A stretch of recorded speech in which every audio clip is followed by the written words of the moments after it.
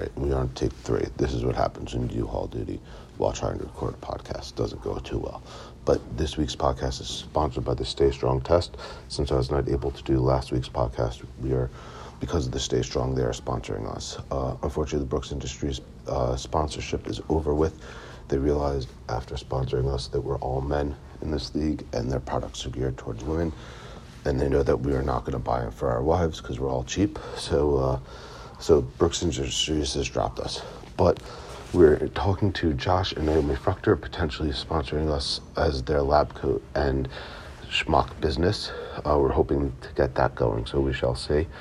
We're also talking to the Cousins family about potentially sponsoring our carpeting and flooring business as well. So hopefully we'll get a couple new sponsors in there, and we'll keep you posted on that. But this week, it's sponsored by Stay Strong, the New Jersey State testing.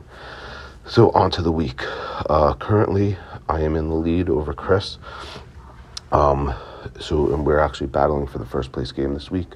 Century's in third, followed by Hanjo, General Zod, and the Hairless Poodle. But the Hairless Poodle actually is losing 210 yards on points for that last playoff spot. So remember, that sixth place spot is the last playoff spot. And interesting, Pancake Breakfast has 563 points, and they're 5 points behind 110 yards for that last playoff spot. So remember, that's that wild card spot that we're playing for.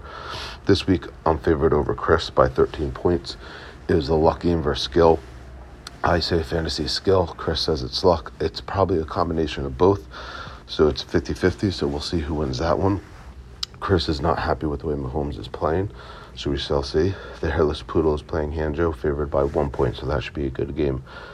110 yards is the underdog to General Zod by 8 points. Dumpster Fire is an underdog to Century in a big way, but I don't think Dumpster Fire said its lineup. And Pancake Breakfast is an underdog to Christian Sunday School. Pancake Breakfast is definitely looking for the first win, so we shall see. Big thing on transactions.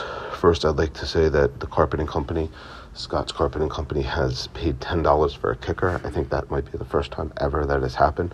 So congratulations to Scott. I hope Chase McLaughlin kicks you to the championship.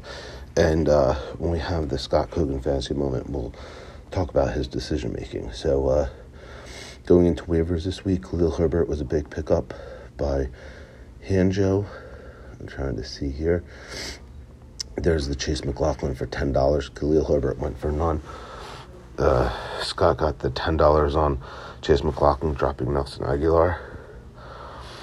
Darrell Williams went to General Zod for 9 while dropping Latavius Murray. Matt Ryan went to 6 while dropping Sam Darnold for Hanjo. Hunter Henry, $2 for the Hairless Poodle.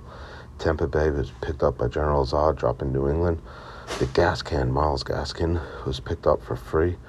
Cincinnati and Carolina. So that is the results for this week. I hope everyone does well. I'll talk to you later. Bye.